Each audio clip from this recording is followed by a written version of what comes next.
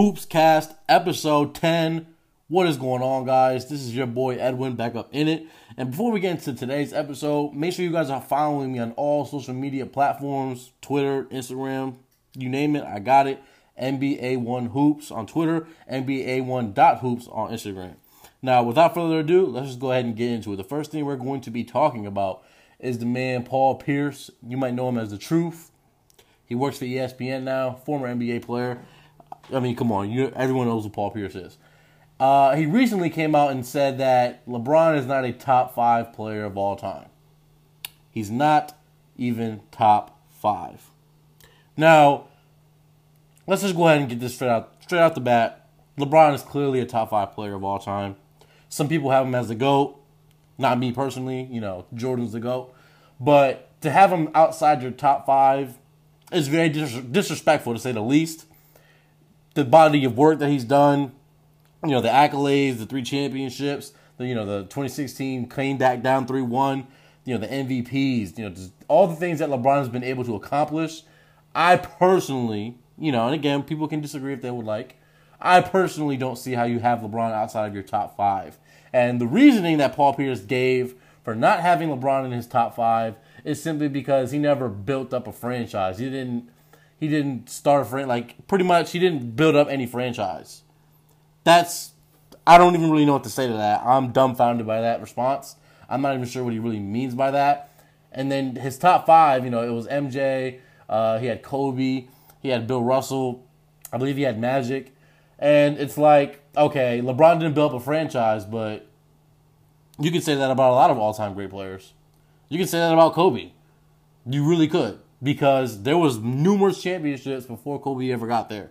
The Lakers had won the second most championships of all time, and they had 11 rings before Kobe ever got there. So what are we really talking about now? I mean, it's well documented that Paul Pierce and LeBron don't really have too much love for each other.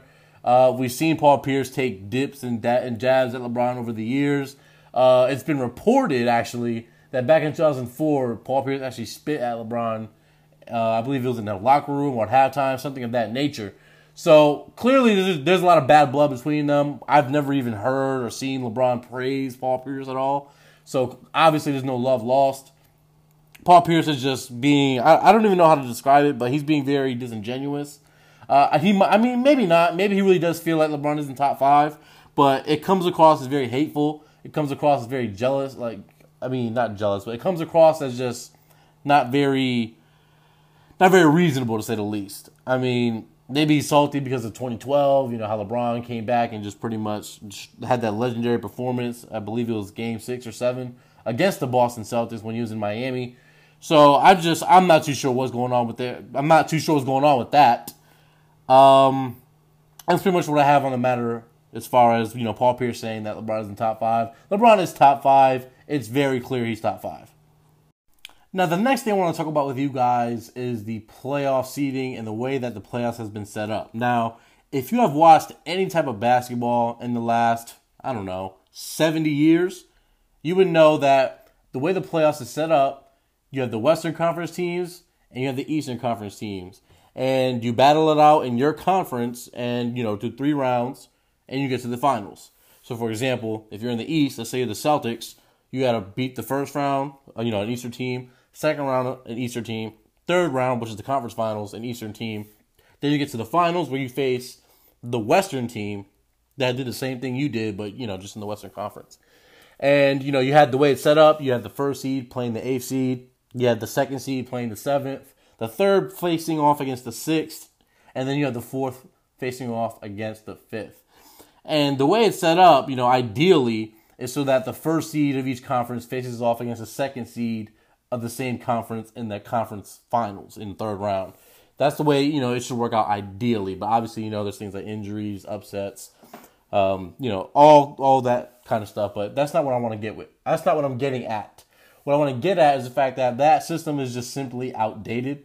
And the league should honestly consider changing the playoff format into a 1 through 16 format, regardless of conference. Eliminate conference in the playoffs. That way we can actually see the 2 best teams play off against each other in the NBA Finals. Now, what did we have in 2018? 2018 is a prime example of the point I'm trying to make. In 2018, we had the Warriors face off against the Cavaliers, which is a complete, total mismatch. And the Cavaliers just had simply no chance. The Cavs were not the second best team in the NBA. The second best team in the NBA in 2018 was most likely the James Harden-led Houston Rockets. And the Warriors beat that team in the conference finals. But had it been a 1-16 playoff seeding, we could have had the Warriors face the Rockets in the finals, which would have been a much better, NBA Finals matchup. And there's tons of examples to that through history. We could have had maybe in 2014, we could have had the Spurs versus the Thunder. We could have had the Warriors versus the Thunder. We could have had the Lakers versus the Spurs. I can go down the list of times where we could have truly had the true best team versus best team instead of just the best team in the West versus the best team in the East. But apparently we don't have that. We can't have that because of the way the playoffs is set up, the format. And like I said before, they should honestly consider changing that type of format. Have it 1-16 so that way we truly get the best, of each team. The two best teams in the NBA Finals. That's what we want to see. It'll drive ratings up. And another underrated part about it is that you would eliminate travel. Players don't want to travel like that. So let's say you have an NBA Finals matchup of the Warriors versus the Lakers. That would be very ideal. Players don't have to take long plane rides, different parts of the country, going back and forth between two cities. The San Francisco or where is it? Oakland, whatever city they're in is not too far from Los Angeles. So travel time would be essentially eliminated. Now imagine if we had a Lakers versus Clippers finals. They can literally just sit, they can just stay home, drive to the damn NBA Finals. I'm going to work today. What? Oh, yeah, I'm working in the finals. You can literally go home right after the finals. You know what I mean? So having a 1-16 playoff format would be much better. Easier on the players.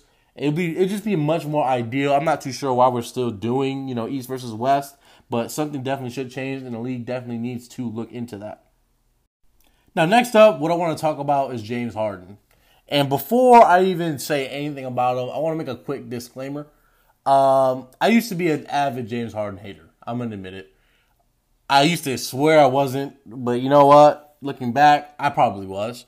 I didn't like the play style. I was super critical of pretty much everything about him. I was one of those people who bagged on his field goal percentage all the time, which is bad. I'm not going to say it's not. But now, having my eyes opened a little bit, we do have to start appreciating James Harden just a little bit more. I mean, he's sensational. He's a sensational ball handler. His step back threes from the top of the key. We never really seen any NBA player in history really do that. He clearly has the best step back in NBA history. And we got to really just take a look at him and just acknowledge his true greatness. I mean, he's improved defensively tremendously since, he got into the league. Back in, I want to say, 2016, 2017, 2018, he was pretty much a horrible defender. But, this year he's actually pretty solid. He's one of the best post defenders in the NBA. He's very good at getting deflections, steals. Now, obviously, he's not, some Kawhi Leonard type on-ball defender. He's not going to take your best, perimeter scorer on the other team. He's never going to be that type of player, but he's definitely made an effort to get better defensively. And there's not really much you can ask of him. He's amazing. He hasn't been able to get over the hump, obviously. And he does have moments in the playoffs, where he, has some real questionable performances. But for the most part, he's done what's been asked of him. And he wants to win a championship. He understands that winning a championship is the true goal. He knows that he's never going to get the respect he deserves until he wins the championship. And that's a fact. If you're just a great player who never wins a championship, that hurts your legacy. And rightfully so. You have to get over the hump. The NBA has always been about getting the job done. And that James Harden is no different. He needs to go ahead and get the job done. And in terms of shooting guards all time, people like to debate how good is he, where is he in the all-time shooting guard list. And now in terms of a greatness standpoint, so how great he is, legacy, accomplishments, accolades, things of that nature, I would say he's maybe around 5th or 4th, between 4th and 6th. I would say he's around AI, Clyde Drexler, around that level in terms of, greatness. But in terms of pure skill and pure talent, I would say he's the third best shooting guard ever. I would say only Kobe and Jordan have him beat in terms of, talent, skill, just basketball ability, raw skill. He's probably the third best shooting guard ever. So it is definitely time that we put a little bit more respect on the man, James Harden. Look, he's only 30 years old. He has time. For him, I would say he would need to add a little bit more mid-range to his game. I know the Rockets, and the Mike D'Antoni system don't truly favor the mid-range. They have that, spacing, shooting a three, getting layups. They have that type of system implemented. But I do think at some point in time, James Harden should definitely go in the mid-range a little bit more. I'm not saying, you got to be Kawhi in the mid-range, but at least keep the defense honest and attempt a few. I would say that's a fair critique of James Harden's game. But one critique of James Harden that isn't fair, and I've seen it all over the place, is, he's a system player. He's in the Mike D'Antoni system. His stats are inflated. And I don't know if people know this, but Mike D'Antoni didn't take over coaching for the Houston Rockets until 2016. But prior to that, James Harden was averaging about, I believe it was 26, 27 points per game. And in the final season under his coach before Mike D'Antoni, so in the 2014-2015 season under Coach McHale, James Harden was averaging 29 points per game. He was putting up numbers. To put that into perspective, James Harden in his MVP season was averaging 30.4. So the only thing that's really changed is his play style. Now, people like to bag on, how many free throws he's attempting, things of that nature. But is that a real fair critique? Is that a fair criticism of James Harden? I mean, free throws are part of the game. I used to critique him for that. I used to think, he's just getting free throws. But what's wrong with that? Why is getting free throws a bad thing? Haters of James Harden will say anything. Now, I'm not some James Harden fan. I'm not, a stan of him by any means whatsoever. I can still be critical of him, but to critique him for free throws is nonsense. It doesn't make any sense to me at all. He's averaging about, I want to say, 11 free throws per game, around there. And to put that into perspective, the year Michael Jordan dropped 37 points per game, he was averaging about 11 free throws attempts per game. So just same as James Harden. But nobody gave Michael Jordan any crap for that, because at the end of the day, free throws are part of the game of basketball. So how can you really, knock him for that? Now, some people think it's manipulating the refs, but if you can manipulate the refs, you would too. If you can get all those free throws every game, you would too. They're called free throws. That's like asking if I would want free money. Like, yeah, I'm gonna take that free money. Why would I have to work for it? You know what I'm saying? So we do have to tone it down just a little bit at least. Like I said, free throws are part of the game. Why are we killing James Harden for that? And that's pretty much what I have to say about that. Now, up next, and this is something, I sort of touched up upon on the YouTube channel. So if you're not following me on YouTube, shameless plug, NBA One Hoops. Make sure you go ahead and subscribe to the channel. Enable your bell notifications too. But one thing I posted a video about Wilt Chamberlain and why he would absolutely dominate and annihilate in today's NBA. And I kind of just wanted to bring that to the podcast, and I wanted to talk about it here too, for the people who watch over here and don't really, use YouTube too much. But pretty much, this is what it is. If Wilt Chamberlain played today, he'd be averaging about 35 and maybe 17 rebounds and about 5 blocks. He was just simply insane. Now, why am I saying that? Well, for one, he was 7'1", 7'2". He was about 300 pounds, right?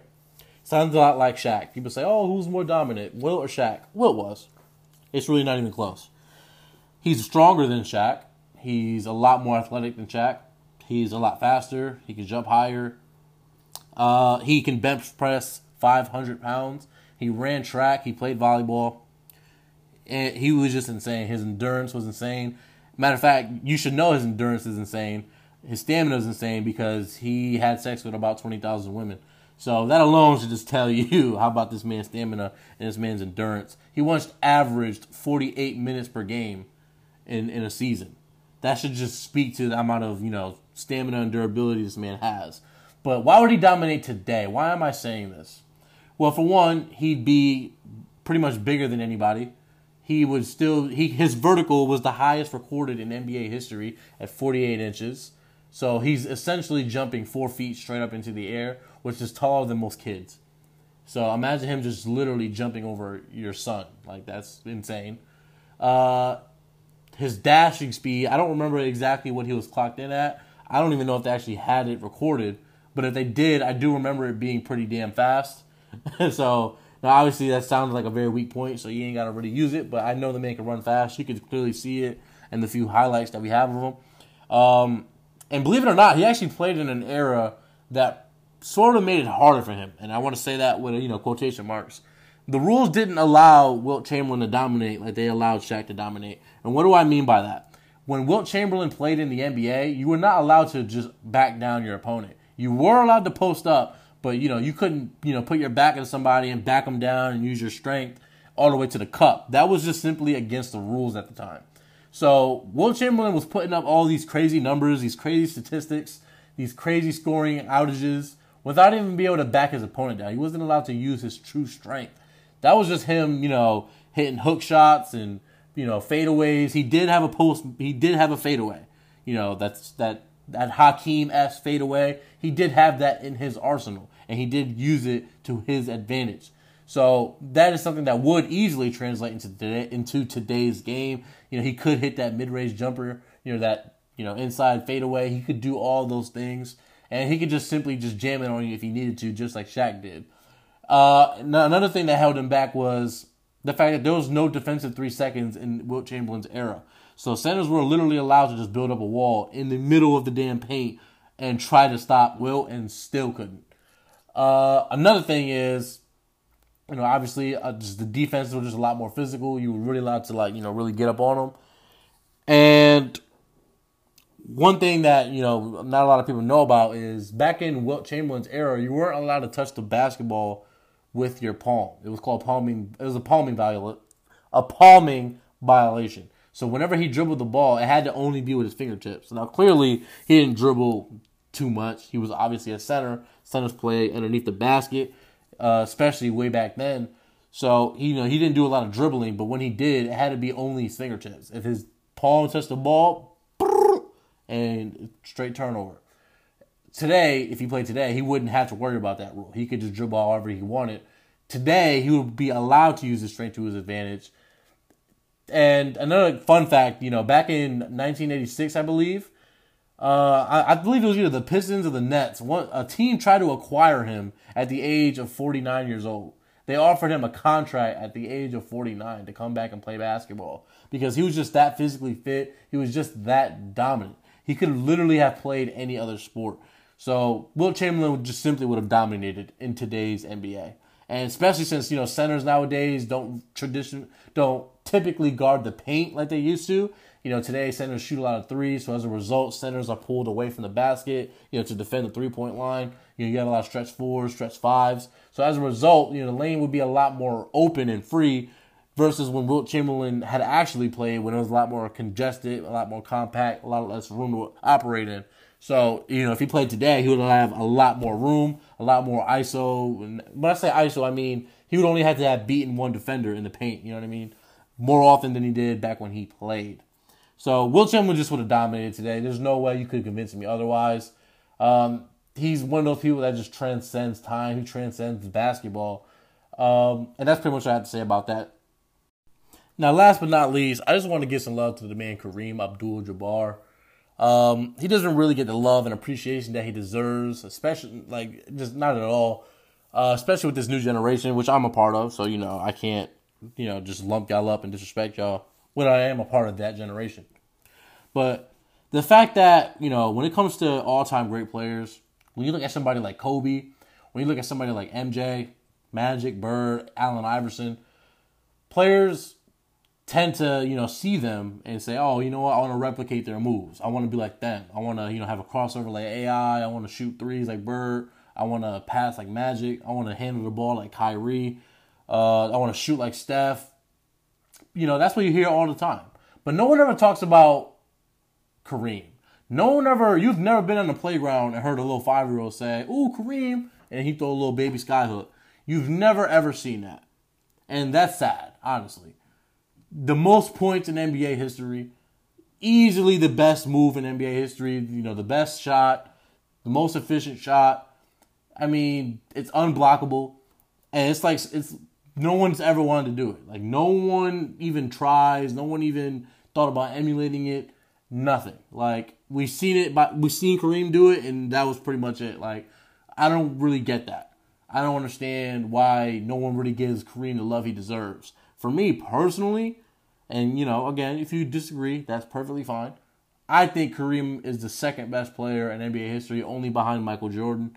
And I mean, he's easily the most accomplished player ever. And that's not even really a debate. 6 championships, 6 regular season MVPs, the most points ever. I mean, what else could you really want from a player? He won championships in Milwaukee and in LA. So he won championships in 2 different locations. He won 2 back-to-back MVPs in 2 different locations. I mean, what do you really want from this man? It's absolutely insane. And just no one ever talks about him. Like, it's so baffling to me. He's one of a great man. Obviously, if you follow him on Twitter, he's always posting little videos about things that's going on. He's just a great dude, and he had the greatest move in NBA history, and no one is trying to replicate that. I simply don't understand that. I hope maybe one day, we see somebody try to replicate that move, but I strongly doubt it. Nobody really cares about the fundamentals. Nobody cares about efficiency anymore. It's all about looking cool. It's fine. I mean, the NBA is entertainment, and you do want the fans to be entertained. I want to be entertained. I don't want to see everybody doing it, but I would like to see somebody actually try to perfect that move. That would be something interesting to see. And that's pretty much all I have for you guys today. That was HoopzCast episode 10. Make sure you guys follow me all over the place. I got social media, Twitter, Instagram, NBA One Hoops, Spotify, you name it, I have it. Follow me at NBA One Hoops. That's pretty much all I have for you guys today. Stay safe and have a good one.